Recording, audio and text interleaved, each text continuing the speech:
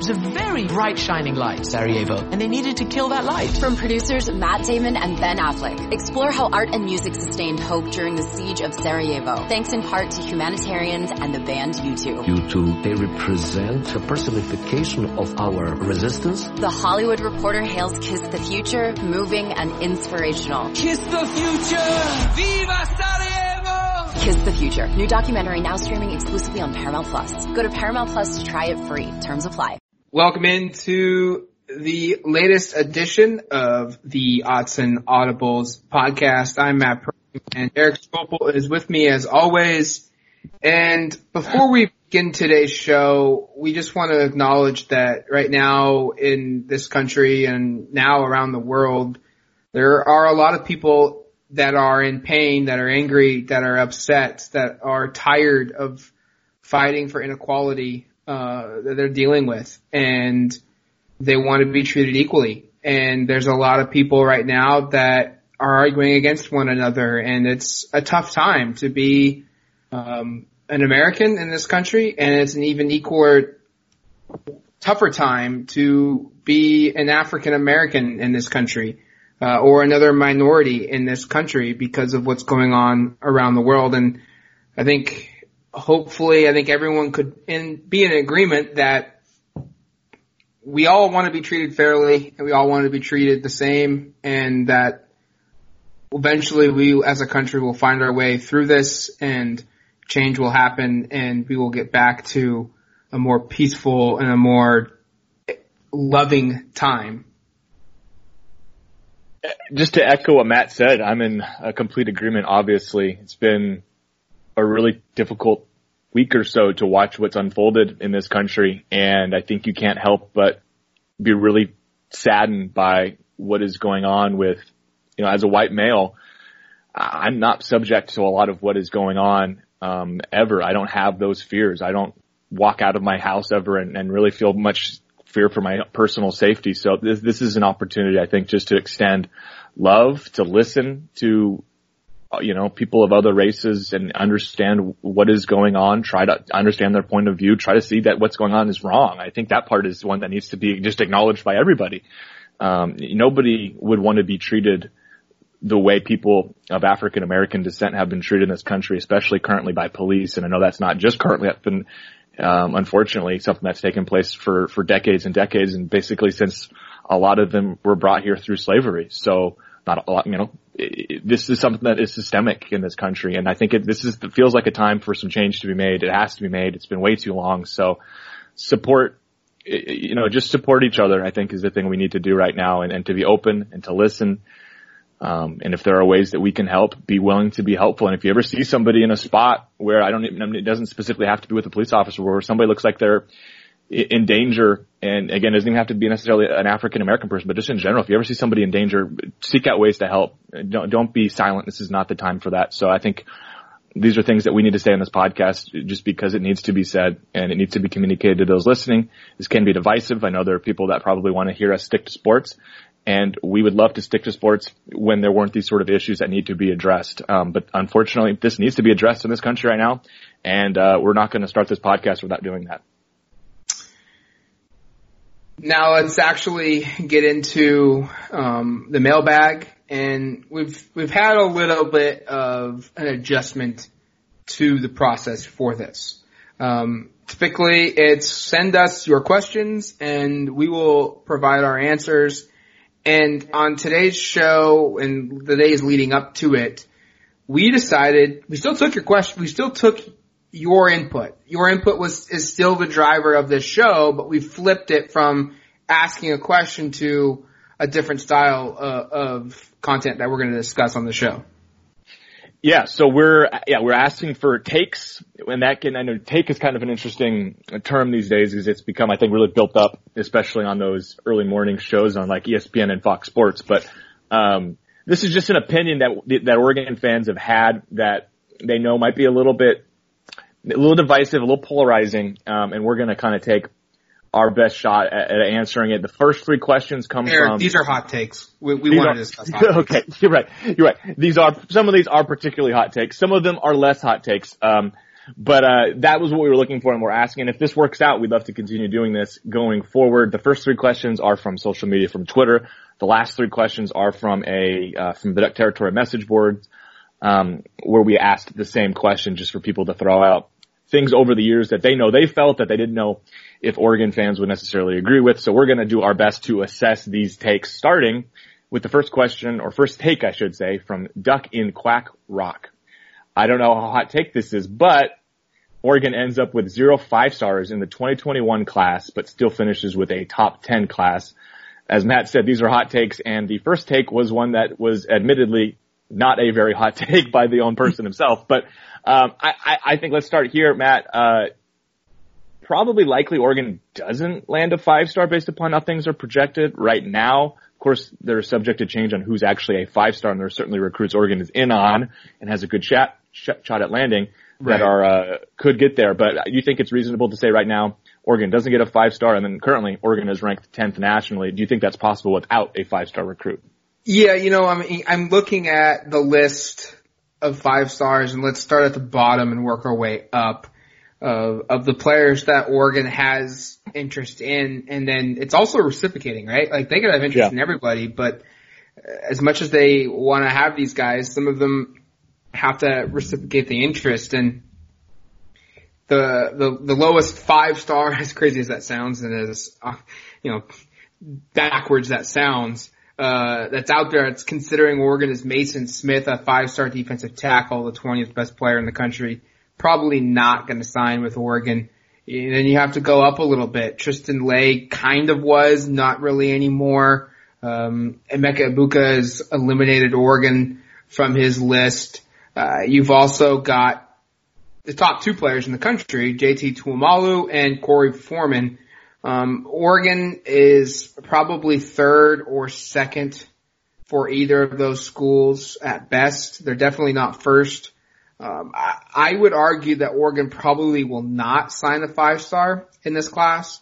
And if they do sign one, if Oregon does find a way to land a 5-star recruit, it's going to be because of a player who's currently a 4-star elevates himself into that 5-star status. I think Oregon is certainly in a really good position for Troy Franklin, and he's literally 2 spots away from becoming a 5-star recruit.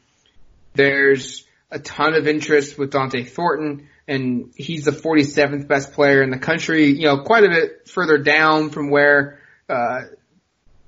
Troy Franklin is at, but it's not inconceivable to see a guy in the 40s jump into the 30s from a recruiting standpoint. So Oregon's got I would say Oregon's the leader for both of those players, and it wouldn't be the biggest surprise if either of them turns into a 5-star recruit, but right now, I would say no. Now, that doesn't mean they're not going to sign a top 10 recruiting class, because right now already they are 10th in the country, and you look at some of the top 100 recruits that are seriously looking at Oregon. We mentioned Franklin, we mentioned Thornton, and you continue to go down the list a little bit, and you find a guy like Kingsley Suamatia, an offensive tackle, Bryce Foster, a 4-star offensive guard, Sierra Wright, a cornerback that's a 4-star player. You continue to go down. They've already got a commitment from Bram Walden. Ty Thompson is another 4-star commit that's a top 100 player. Brock Bowers is a top 100 recruit that's considering Oregon. Ducks are probably 2nd in his commitment list. So Oregon's doing a really good job, and while they may not have any 5-star commits in this class, there's a high probability that like 80% or higher of this class will be 4-star recruits, which is extremely impressive. All right. I don't disagree with you, Matt. I think that's actually, I know he said it wasn't a hot take, but I think that's a pretty reasonable. I think it's really probable. Yeah, I think it's a pretty reasonable expectation, actually, that Oregon ends up with a top 10 class and doesn't have a 5-star. And I think you did a good job of laying out the way that maybe they do get that 5-star is by a player boosting their recruiting ranking. Second question from @BBAT96. Watched a replay of the 2012 Rose Bowl the other day. Which of those starting players would start on today's Ducks team, in your opinion? The difference in O-line talent these days is especially notable to me. One thing I will say is in a time where there's no sports, I've been on YouTube almost every night rewatching a game from early on in the 2010s. They have pretty much the whole catalog of like 2010, 2011, 12, 13, 14, and probably getting even into the 15 and 16 season, which I don't know if you really want to watch much from 2016, but it's your time. You can deal with it as you like. But I do recommend if you're an Oregon fan kind of wanting to scratch that itch, go back and watch these games. It's been really fun remembering these teams and kind of remembering how I remembered players and then seeing them. And man, one thing that stood out is Anthony Thomas is incredibly explosive. I don't know how it was lost on me, how fun he was to watch. But I went ahead and looked through the roster, and I will say I made the mistake before I did this of looking at the 2012 team, which I think is the best Oregon team probably in program history. This is the 2012 Rose Bowl, which is the 2011 season. So a little bit different roster. The quarterback in 2012 season was Marcus Mariota. In 2011, it's Darren Thomas, so forth and so forth. But in terms of players on that roster that I think would start today, Darren Thomas at quarterback, to me, would probably get the nod over a Tyler Shuck based purely on experience. Going into the 2011 season, Thomas had just led Oregon to a national championship. Obviously, Thomas left, a year early, and that was in part because of how good number 8 was looking as a practice player. But I think Thomas in the 2011 season, if Shuck was in the current circumstance and Thomas is where he was at that point, I'd give the nod there. I don't think there's any question about running back. LaMichael James would undoubtedly be the starting running back if he was at Oregon this year, probably almost every year over the last 10 years. That would be the case, I would argue. Wide receiver, I think Josh Huff would be, I don't know if the best receiver on this upcoming year's team, but certainly would start at outside receiver. I think he proved that as one of the more explosive Oregon wide receivers of the last decade, paved out at least a small short-term NFL career. I think tight end is one where on paper at least I would lean towards the 2011 team. David Paulson was a starter. They also had Colt Laerla on that roster. Those are two guys who clearly were talented players. Paulson played in the NFL for a little bit. Laerla, everybody knows how talented he was if he would have been able to get his head on straight. On the offensive line, I think Coronis Grasu is an obvious one. I think maybe Carson York, who started at left guard. Other than that, the person who asked the question is spot on here because you had Nick Cody at right tackle, Mark Asper at right guard. And I think Asper did at least get a chance in the NFL at one point. Grasu at center, left guard was Carson York, left tackle was Darian Weems. I don't think you could really find a scenario where you would go. Fisher. Yeah, Jake Fisher the next season, which is why when I was doing this, it was funny. When I was doing this thinking it was the 2012 season, you had a lot of better players that were available, but Fisher was not a starter. Fisher played as a true freshman. He did, but he didn't start on this That's team based on the depth chart I'm looking at here. But Fisher, when I had previously done this, I had Fisher over Jake Fisher. And I also had Kyle Long, who was a left guard in 2012 over whoever it is who's this year's left guard. But that's where I kind of stand there. And then on defense, a little bit more difficult. I think a guy like Dion Jordan would certainly have a good chance to start at that stud linebacker. I think actually that'd be a perfect role for someone like him. So I think he's a starter. I think Taylor Hart would certainly challenge an Austin Faoliu to start there. He was a really, really productive player at Oregon. At linebacker, you had a bunch of talented players here. Kiko Alonso was a backup this year. Michael Clay was a starter. I think between those two, probably one, maybe both of those guys gets a chance to start. In the secondary, talented group, young group though. You had Ifo, who was a freshman, a true freshman. You had Terrence Mitchell, who was a redshirt freshman who started. I think it's hard for me to see either of those players as freshmen starting over the senior corners that we have currently at Oregon. And then at safety, maybe Boyette gets the look, probably Boyette gets a look over a Nick Pickett or a Brady Breeze, but I don't know if Eddie Pleasant does. Matt, do you have any spots there that you really disagree, or any other players that you think would likely start this year if they were on the roster? I said 13 players from this group would probably start for the 2020 football team. Now, some of them are because we just don't know what the talent that Oregon has at the position. Sure. I picked Darren Thomas, and that feels very easy to say that Darren Thomas would start over Tyler Shuck. But who's to say that Tyler Shuck doesn't come out and all of a sudden is gangbusters and has a huge year, and it's evident that he is just as good, if not better, than Darren Thomas. And I mean, that is kind of a hot take-ish statement, because I think you could say that Darren Thomas is arguably one of the 5 to 7 best quarterbacks that have played at Oregon, in program history. Maybe top 10.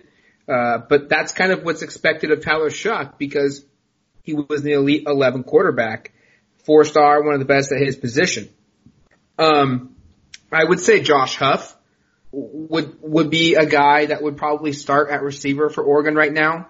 But who's to say? I mean, I wouldn't put him over Jalen Redd. I wouldn't put him over Johnny Johnson right now. Maybe probably Johnny Johnson. I probably would put him over Johnny Johnson. But there's the potential that a Brian Addison or Devin Williams or somebody else on the offense can have a similar type of season that Josh Huff has. Micah Pittman. Those two players, I think Pittman and Huff are very similar players. I completely agree with you at tight end. And it's not a slouch to any of the guys currently on the roster, but I mean, you just look at this group of Colt Laerla, you know, if he didn't have the off-field issues, he would have been, probably still playing in the NFL right now. David Paulson, I believe he won a Super Bowl with the Steelers eventually. He was a guy that was in the league for a little bit. Defensively, Dion Jordan, I don't care who Oregon has. I mean, Kayvon Thibodeau is on pace to have a similar type career arc for Dion Jordan. Because remember, Dion Jordan was the 3rd pick in the NFL draft. Sure was. We're not slouching here. I mean, we've talked a lot about Kayvon being number 1 potential player. Dion was almost there. Dion Jordan. So, I mean, the very similar players, not similar players, but similar draft profile, if you will. Linebackers, I think Oregon's linebackers in 2011 were significant. I mean, Josh Kaddu is an NFL player, really good football player. Michael Clay would have been if he was literally 2 inches taller. He was just too small. But from a collegiate standpoint, there's not a player on Oregon's roster right now that's as good as Michael Clay, in my mind. Kiko Alonso played in the NFL, still plays in the NFL.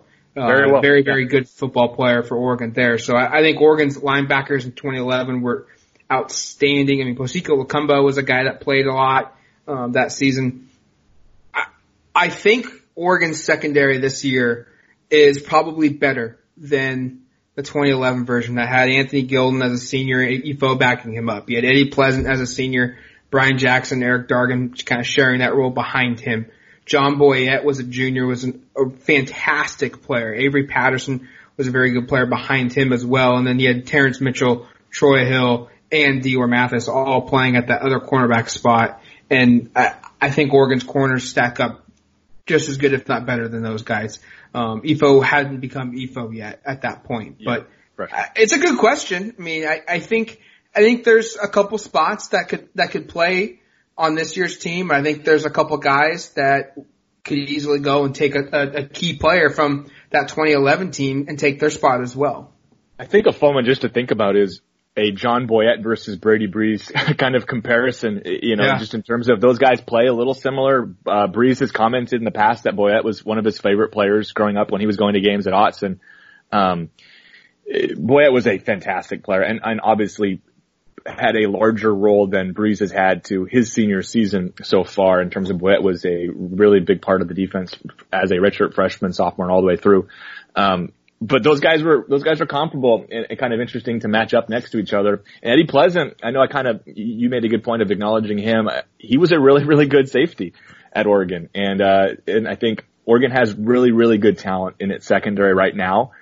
But you look at the players that were on that 2011 defense, and a lot of these guys played in the NFL or still play in the NFL. I mean, Terrence Mitchell and Troy Hill are still NFL corners. I know they started at times in the past. I don't know what the future holds there, but and Boyette and Jackson and Pleasant were all players that were drafted. So a really talented 2011 team for sure. Really good question. Although again, it wasn't a take, so we're kind of bending the rules to include it, but I thought it was a good enough discussion topic to kind of run into. So third question, and I'm going to hand this one off to Matt from @2TV Sports. Oregon men's basketball is the most underrated basketball program in the NCAA. Matt, take it away.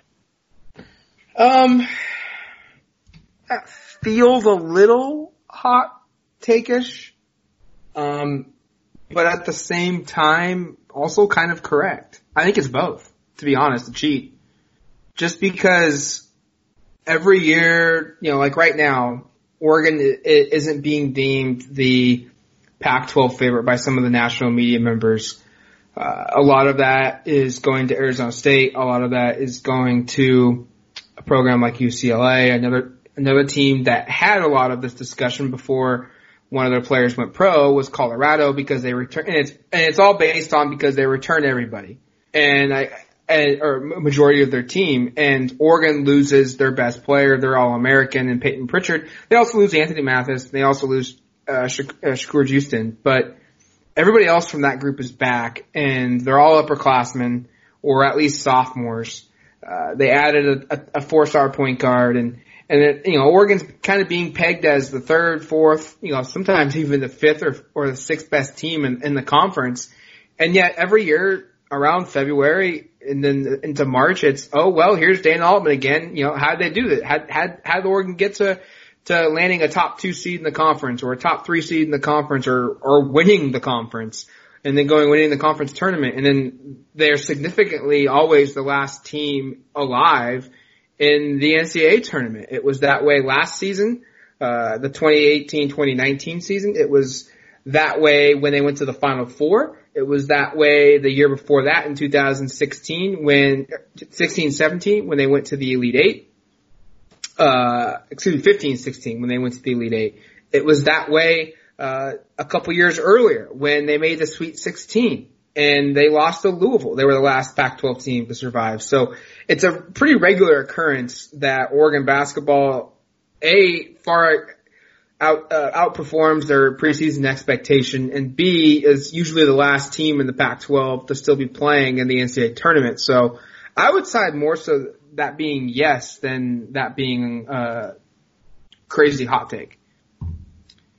All right, let's take a quick break. You're listening to the Autzen Audibles podcast.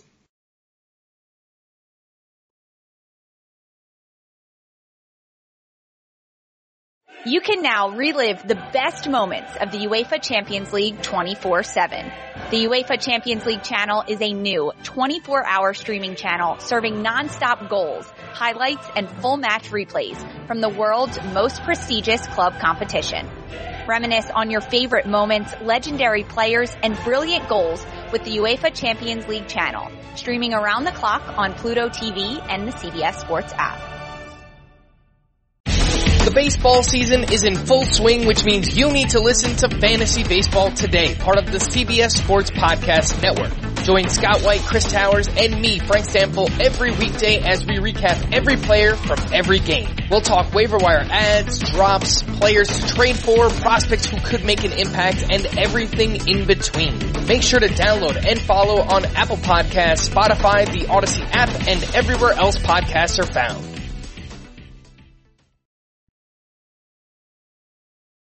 All right, welcome back to the Autzen Audibles podcast. Typically, it's a mailbag. We answer your questions, but this is kind of your hot takes. So let's continue with hot takes. Yeah, these final three, the second half of the show, are from the Duck Territory message board thread. This one from Waldo Duck 81. Kenny Wheaton should have run out of bounds. Kind of a funny one, just to reflect on how different do we look back at that play and him as a player if he does do what I guess maybe would have been the smart thing, which is go out of bounds in terms of stopping the clock, and then you could kneel and avoid any possible risk of fumbling it. At the same time, we've all watched this play hundreds of times. If you've been to an Oregon game at Autzen and you were there, within 10 minutes of kickoff, you've seen this play before. He didn't have a whole lot to worry about from my memory of the play. I don't think he should have gone out of bounds. I think he had a pretty clear angle to the end zone, and scoring put them up by 11 points with not a lot of time remaining. So, should he have gone out of bounds?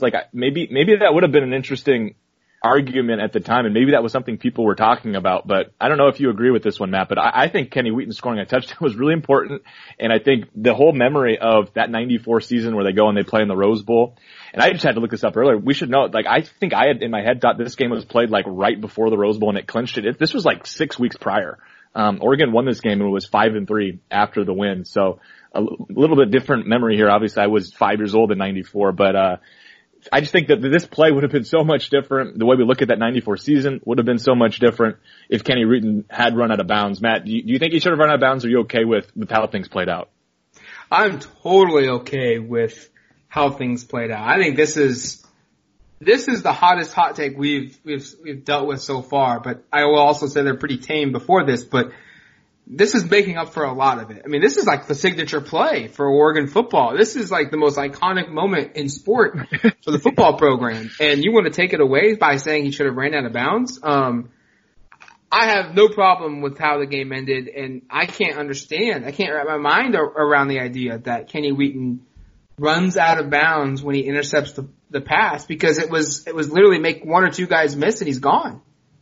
Yeah, that would be a sliding doors moment for Oregon football. I don't even know if the program is the same if he takes a step out of bounds or falls down, because I guess technically that would have been the same thing. So, interesting one from all the... And what if he fumbled and UW gets it back and then they score on the next possession? Yeah, well, I think that's the concept of stepping out of bounds. You avoid that possibility, but we're in agreement here. I don't... What if they step out of bounds and Oregon fumbles like they did against Stanford, but CJ Verdell? Yeah, well, and that's a total sliding doors moment. And then Oregon probably is a perennial 2-win team for the next 25 years. And we might not even have this podcast because there might not be enough of a following for the program. And that's obviously really hot take right there. But I like the fact that Waldo Duck was willing to go out on a limb here. This next question I think does the same sort of thing, although I agree with this take a lot more. From Son of a Duck. Oh, here's a hot take. Speaking of course with Mark Helfrich. Helfrich was a substantially better offensive coach than anything we've had since, like by a country mile. It was defense, recruiting, and player buy-in that did him in.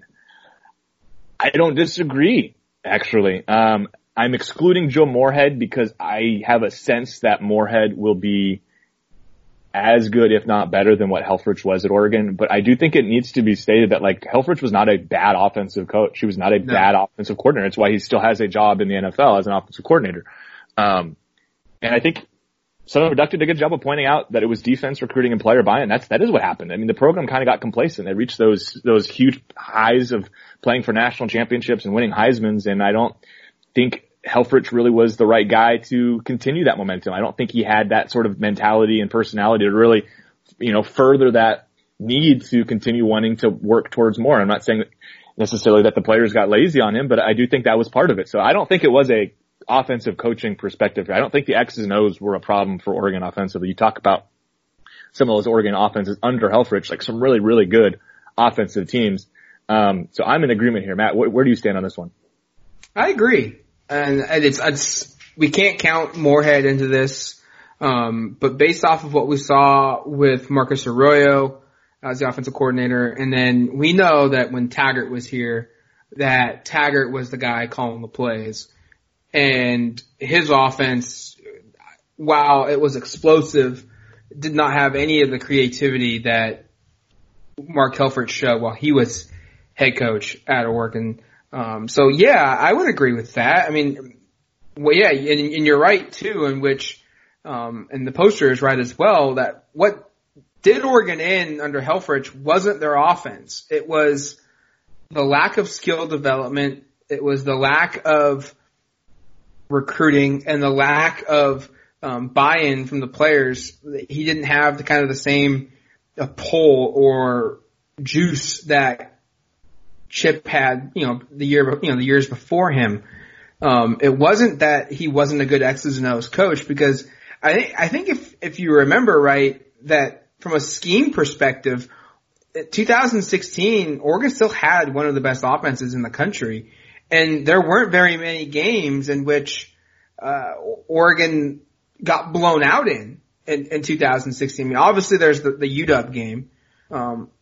But for the most part, they weren't necessarily blown out in every single game. Their offense was able to keep them in it. It was the decision to ultimately what did Helfrich in was when Nick Aliotti retired, he promoted Don Pelham from linebackers coach to defensive coordinator. And quite honestly, that probably was the first big mistake that he made, because no one was clamoring to come hire Don Pelham away from the University of Oregon as a linebackers coach to turn him into their defensive coordinator. Don Pelham isn't the defensive coordinator at UCLA right now when he's working under Chip Kelly. He's the linebackers coach. And it obviously did not work year one. And they were able to come to an agreement, or year two, they were able to come to an agreement, and they went out and they hired Brady Hoke. And that was just a disaster of a coaching hire. And somehow they still kept Don Pelham on, which kind of created really just, I think, some awkwardness within the program, which I'm sure fed into the players. Wait, this guy isn't good enough to be the defensive coordinator, but he's still going to be here to be the linebackers coach. It just seems weird. I think that decision when Nick Galeotti retired, there should have been some kind of, this is the opportunity to kind of create your own stamp, create your own image on the program, go find somebody from outside the program to bring their personal spin to it. And the person that he eventually settled on, like 2 years later, and Brady Hoke was just a disaster of a coaching hire. One of our colleagues, Kevin Wade, actually posted in this thread about hot takes, and one of his suggestions, or one of his hot takes, was that if Oregon had hired Justin Wilcox instead of Don Pelham, they would have both won the national championship in 2014, which was Pelham's first year as coordinator. And he suggested that Wilcox would be Oregon's head coach right now instead of Mario Cristobal. So I guess I don't know if they'd win the national championship, because X's and O's all you want. It's not, they didn't lose the national championship because of scheme. They didn't have the players defensively to withstand the gauntlet of 60 plus rushing attempts by a bigger, more physical Ohio State offense. And quite honestly, the offense played a part in them losing that game as well, which had nothing to do with Don Pelham. We know of Charles Nelson, and we know of Dwayne Stanford dropping wide open passes that could have both resulted in touchdowns that would have put Oregon up by two or more scores in that game over Ohio State early on, which would have then forced them to not be able to run the football like they did and wear down Oregon. But I do agree with the fact that if Helfrich had hired Justin Wilcox, I think Helfrich would still be the head coach, and Justin Wilcox would be still the defensive coordinator, and we would be approaching the coach in waiting type scenario. So there you go, Kevin. Sorry, Matt does not give you the thumbs up on both parts of your. In fact, kind of gives you, though, that Wilcox would be here and would be the future head coach at Oregon. Yeah, he gives you kind of half credit for the second part of your thought. So I'm going to give Kevin gets like a quarter thumbs up. It's like kind of like a weird angled thumb to the side. It's kind of like you're going hitchhiking, but not quite. All right, the last one from Arcadian Traverse. And this is one that's going to be interesting here, and this is a little bit longer, so it's going to take a second to read, but I think this will be interesting I want to hear what Matt's perspective on this is. I find two of the Autzen game day traditions completely corny. One is probably less controversial. The Matt Carney song at the first quarter break. I think the song would be better following the game as fans are leaving, sort of like Sweet Home Chicago after the Cubs win at Wrigley. Second part. The other is one I know will definitely bring down the downvotes. The duck on the motorcycle entrance. I love Gary Zimmerman. I love the Ducks, but the motorcycle just doesn't do it for me. Part of it is that the motorcycle doesn't have enough runway, and so it's slowing down just as soon as it is accelerated. Part of that is so disparate in movement relative to the players running out. Part of that is just seems so incongruous with all the other Oregon Ducks, with all things Oregon and Ducks. I love to have something unique instead of just the standard tunnel run, but for me, the motorcycle ain't it. Matt, I could tell by how you responded to the motorcycle part that you're not on board there. What's your response to that? You're into it, I take it. I like the motorcycle entrance with the duck. Now, if we want to get crazy and we want to soup it up, let's do it. I'm all for that. I mean, let's get the duck on some kind of wagon standing up while he's being pulled with the flag in his hands going out of the tunnel. I mean, that would be badass. If you want to soup up the Autzen tunnel with the motorcycle and do something crazy, even more out there, I'm for it. But removing Gary Zimmerman and removing the motorcycle, no, I'm not. That's a hot take. I'm not going to get behind that. The first part, the Matt Kearney song, Coming Home to Oregon, when does that play? Typically like between the first and second quarter, right? Yes. Yeah. That's when it's played now. I'm in agreement with this. And yeah, me too. I'll say this because I know you were there, and maybe you can help explain to the listener the scene of just how awesome it was to just consume. We were both at Washington State when it was the 2018 season. Game day was there, and Oregon played awful. It was bad. The week after they beat Washington, and the Cougars upset the Ducks, and then they played their version of I'm Coming Home. It's a very similar song, very similar genre of a song. They played it, and they play it every game after a victory. And it's kind of like a celebration of the game being over, and you're with your friends. Some of you have come back to school where you went, your childhood memories, what have you. And that watching the Cougar fans celebrate on the field, celebrate in the stands, and then that song come on, 3 or 4 or 5 minutes after the game was over, and seeing the entire stadium just kind of sing along with it was pretty awesome. And it kind of created a very cool environment. I think I'm in complete agreement with you in that you're right. The Washington State moment was that was significant, and I felt that. And I think the more I think about the Matt Kearney song, I kind of think is that maybe better before the game starts even, and you find another song for post game, because the Matt Kearney song is kind of about like coming to a place that's of importance, of a place that you have fond memories of, which is attending a football game. I feel like that's a good way to welcome you to a game, as opposed to necessarily send you off, which is maybe why they play it early. But I'm in agreement that I think it would be cool to have some sort of tradition post game in terms of music, and maybe it's not this song, maybe it is this song. I can go either way on that, but I do think I do agree to a certain extent. I think that Matt Kearney song is kind of strange where it's played currently. But I just agree with the concept of like, it would be great to have a song after the game to send fans out. With the motorcycle, I don't have like a real strong opinion against changing it. Like I know it's been going on for a long time. I know people love it and it is a tradition at this point. I kind of agree with the poster in terms of like, it's not really an Oregon or a Duck thing to have somebody on a motorcycle. I mean, I understand the Duck is on the motorcycle, but like it doesn't make a lot of like logical sense if you were explaining to somebody who's never been to Autzen like what they do before the game. And you're like, yeah, and then they have a Duck come out in a motorcycle and they drive them across the field, and you're like, oh, do they have motorcycles for every mascot in the country? No, it's just for the Duck. And they're kind of like, well, why is it specifically for the Duck? So I get that part of it. I do think Matt I'm with you in terms of, and I don't have an answer. I'm with you in terms of like, if you could find a better way to do this, I would be so on board, because I do think it is cool to make the Duck the focal point, the mascot, Puddles, the focal point of whatever that pregame procession with the players. I think that's important. I think that needs to be done, but maybe this is one for the listeners to brainstorm. We can keep brainstorming as well. What would be a better way to bring the Duck onto the field than just the motorcycle? And I don't know if other fans dislike it at all, and if maybe this is not a problem that, there's not a problem, so there doesn't need to be a solution kind of thing, but I'm certainly open to finding more creative ways to present the Duck before the game starts. I mean, I go back to like the Phoenix Suns gorilla that they have. For a while, he always, and I understand basketball is different than football, but he would always kind of like have some kind of crazy entrance into the arena just before they introduced players, and oftentimes he would like propel down from the rooftop.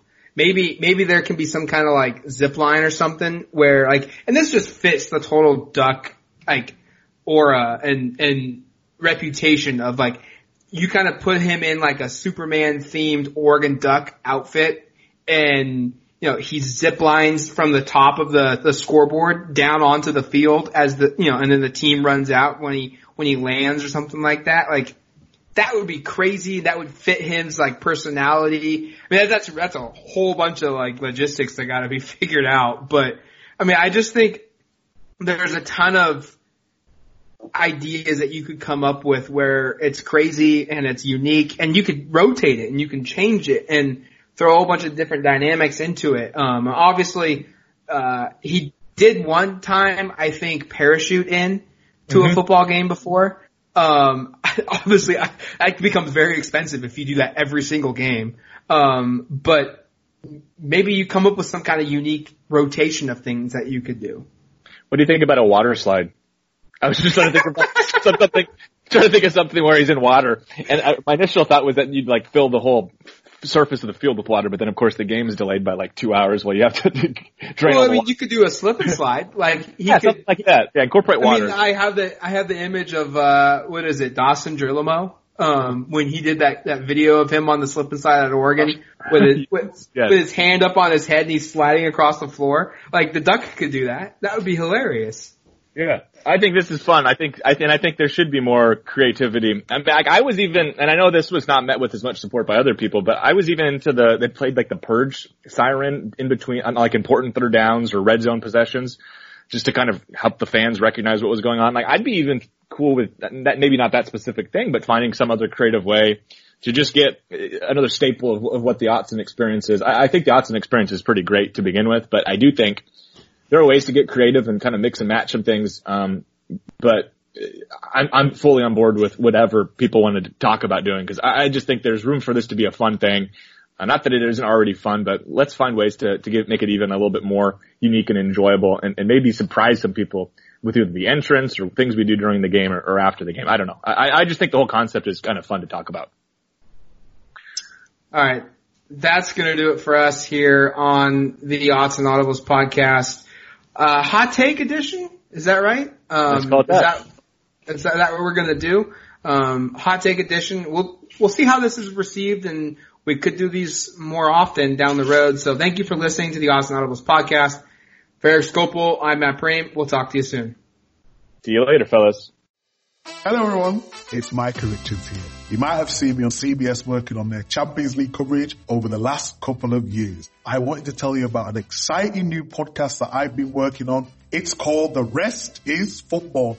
It's me, alongside Gary Lineker and Alan Shearer, two absolute legends of the game. The show combines topical debate from the world of soccer along with outrageous tales from our careers. And I mean outrageous. Just search The Rest is Football wherever you get your podcasts. All the best from Big Meats.